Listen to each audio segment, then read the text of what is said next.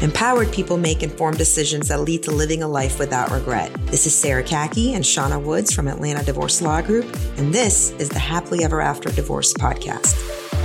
Welcome to the Happily Ever After Divorce Podcast. This is attorney Sarah Kaki, and I'm joined by our very own managing partner from Atlanta Divorce Law Group, Shauna Woods. Shauna, today we're going to talk about rebuilding your self-confidence post-divorce. Really, we could talk about rebuilding your self-confidence or how to gain self-confidence regardless of what you're going through. Here's a hard one conceptualized, but I'm just going to throw it at you.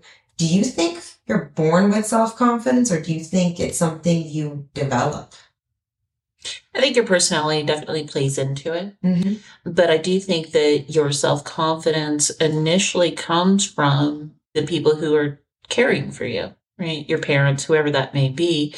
They're the ones who are supposed to be instilling in you, right? Confidence. Right. And you can look at this. I was just at a 1-year-old's birthday party this past weekend, and she's just about starting to walk, right? And you can see where they're about to let go of something and go towards someone. And they do gain that confidence by turning around and kind of looking at the parent, right? And going, am I okay? Yeah. Right? Am I safe? Am I safe? Am I doing well? Is this good? And I think that's the beginning of the building the self-confidence is the people who are surrounding yourself, that are surrounding you, building that within you.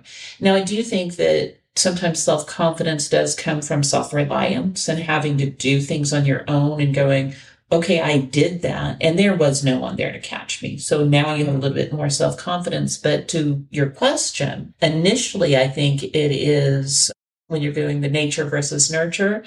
I, on this one, go a little bit more towards nurture. I agree with you. I think that there is adults that you see who have what I call like a balloon-like self-confidence. It's just sort of like a blown-up thing that doesn't seem to have a lot of substance to it, and it can easily crack and pop. And then there's the ones that you can feel the depth of a self-confidence, and it's very energetic. Feel it when it walks into the room, right? It's like that famous Supreme Court case, like I know it when I see it. Exactly. And I always wonder about the balloon-like self-confidence. Does that come from almost too much fake cheerleading that for the child, right? Where every little thing was just like, oh my God, that's amazing. That's the best. You're the best. Everything is so good. Versus, hey, I love how hard you worked on that. I love, the amount of thought you put into that. More complimenting the child's effort versus its results, I think can make a huge difference, because that self-reliance is a big part of self-confidence, I believe. And I think a lot of self-reliance comes from little actions that lead to small wins that then build up and build up and build up. One of the things that I have read from child psychology books is giving the children small opportunities to do things on their own. Like obviously at a 1-year-old, giving them the chance to walk and fall is great versus not putting them inside of a bubble and then everything they do is wonderful. You're putting them in a false reality, putting them in a bubble, and then just complimenting them over and over again. I think you're going to create that balloon confidence effect. But if you give them a little bit of rope, little bit of opportunity to do little things for themselves, even if it's as small as letting an 8-year-old make their own breakfast, letting an 8-year-old make scrambled eggs, and maybe they're going to burn the eggs, but giving them the chance to have that small win that I can rely on myself, that self-reliance, and complimenting effort versus the result, I think can go a long, long way.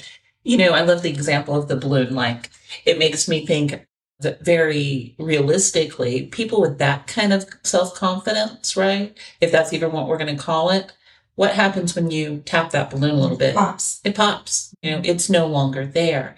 And when we're talking about self-reliance, what you talked about with your 8-year-old or an 8-year-old cooking breakfast for themselves, it's not going to pop that easy because they burned the eggs. Right. They know not to do it again this time. That's such a great way to put it. Just giving them the chance to fail. Yes. And recover. It's a huge thing. And so tying it into divorce. Right. Or not even necessarily divorce, just massive life changes that could be masked as I'm failing. Yes. Right? This is really where divorce can be a struggle for some people because it goes to the identity crisis of, did I fail? And for some people, it could be divorce. For some people, it could be losing a job. It could be having to leave their home behind. Just many different forms this could take. But for our purposes, divorce is that identity piece of, am I a failure? Yes. And I think a lot of people that go through this process come out the other end, and that balloon might be a little cracked. And we're talking about, how do you rebuild it? Can you rebuild it? Where do you start? And I think the very essence of starting is first to say, just because I went through a divorce does not mean I'm a failure. Absolutely. It does not mean I didn't leave it all on the table. I didn't give it my all. You're not a failure because you went through a divorce. You chose to have something different that you were no longer willing to put up with in your life. And so that's that first thing. That's the self-reliance part, right? I chose this. And even if it's the other person who decided to have the divorce first and you didn't want it, right? That self-reliance to say, I can rebuild me because I've already built me. I think the biggest part is that choice piece. Yes. This isn't happening to me, but I am choosing this next thing. I had spoken to potential clients in consultations before where they say, I'm left with no choice. And I'm like, no. You always have a choice. Your next step is your choice. How you respond to this is your choice. And accepting that choice and the responsibility that comes with choice is part of the self-reliance, self-confidence piece. So to me, ultimately, self-confidence comes from trusting oneself, trusting myself in the decisions I make, trusting myself in the choices I make. And it doesn't mean that everything's going to turn out exactly how I thought it's going to turn out. But it means I trust myself that once I make the choice, once I make the decision, I can respond to what happens next. I won't crack. I agree. I think it really does come down to the choice, right? And I also think it's really, really important to realize that it doesn't mean you made the bad choice in the first time, right? Right. That was your choice for then and there, given the circumstances and the information that you had, you decided to get married. Right. And to build self-confidence, again, I think it's really important to look back and say, I grieve what I thought I was going to have in my life, and really experience that and really kind of let it. But there's one thing you really hit on there that I want to circle back to, is one of the things that we talk to our clients about. And sometimes I just talk to people who are going through other things about, is you need to take that power and make those decisions. When we work with our clients here, we give them their options, right? And I'm not going to come in ever and tell anybody, this is how your divorce case is going to go. Right. I'm going to give you options of different strategies, and it is your responsibility and your honor to make those choices for yourself in your life. And I think that's how self-confidence is rebuilt.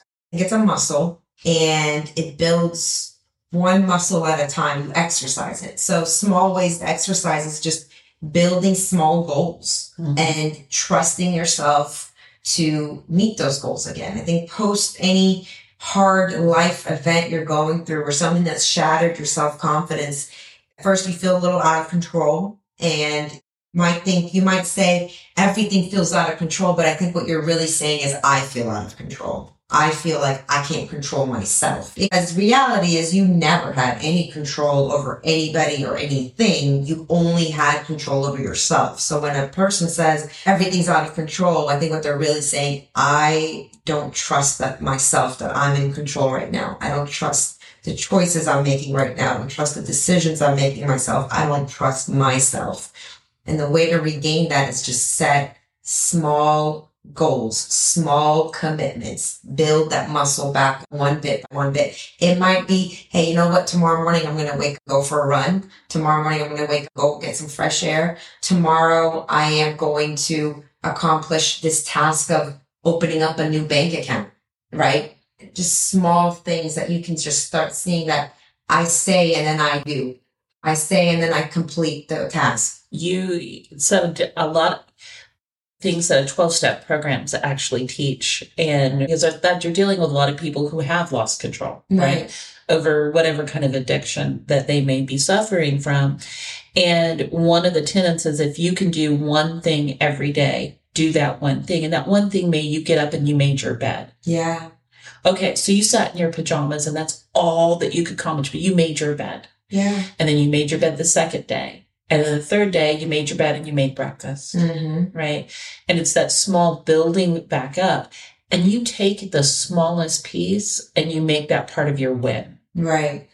And I think just understanding the idea that you never really had control over anything else other than yourself. Yeah. Because there was probably this false sense of reality that you had more control than you thought. And that's, again, that bubble effect.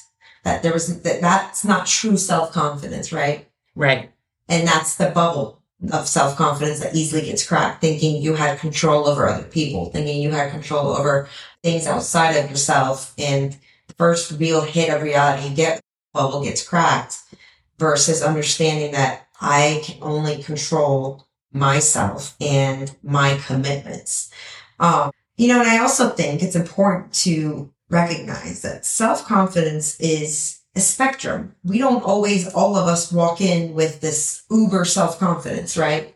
I consider myself, healthy self-confidence. But even for me, there's days where it's high and there's days it's lower. Every day I try to push it for the best I can for that day.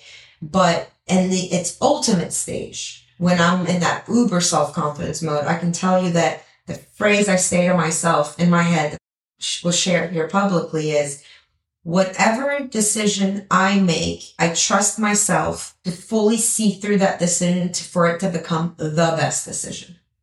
So what does that mean? That means I may have moments where I make a decision, and instead of sitting there and having anxiety over, is this right decision, wrong decision, can I forecast the future? I make the commitment to myself that I am going to see this decision through to the point where in the future I can look back and say, I made the best decision possible. And that means seeing it through and recognizing that at times I'm going to have to pivot. At times I'm going to have to adjust. At times I'm going to have to alter the course that's necessary to see the decision through. But when I'm in an uber state of self-confidence, that's the commitment I make to myself, is I'm not going to have anxiety over what does the future hold for this decision. I'm not going to have anxiety over, is this the right or wrong? Let go of that sort of childlike right or wrong thinking and just trust in myself that I am going to use all the information I have at hand to the best knowledge I have currently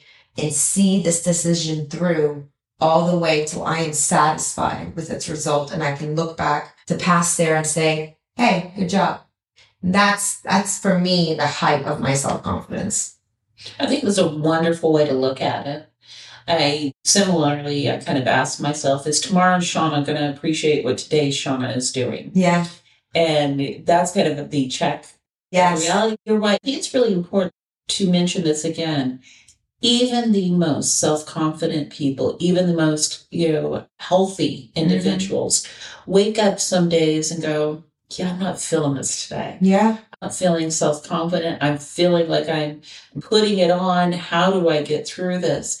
And it's a normal and natural feeling, especially when you're going through such a traumatic, right, life-changing event. And just take that breath and say, that's normal, right? Yeah. You don't have to beat yourself just because you felt that way. Take that breath and take ownership and take back that control. I mean, that's all you can do. Say, hey, today, the self-confidence muscle, just like any other muscle that goes sore on a scale of 1 to 10, it's at a 7. And that's okay. Tomorrow we'll come back, hopefully, with the 10. Right. We're not going down to the 3. We're going to head to the 10. That's right. Thank you, Shauna. Thank you. Thanks for listening to the Happily Ever After Divorce podcast. If you'd like to learn more, go to atlantadivorcelawgroup.com/resources.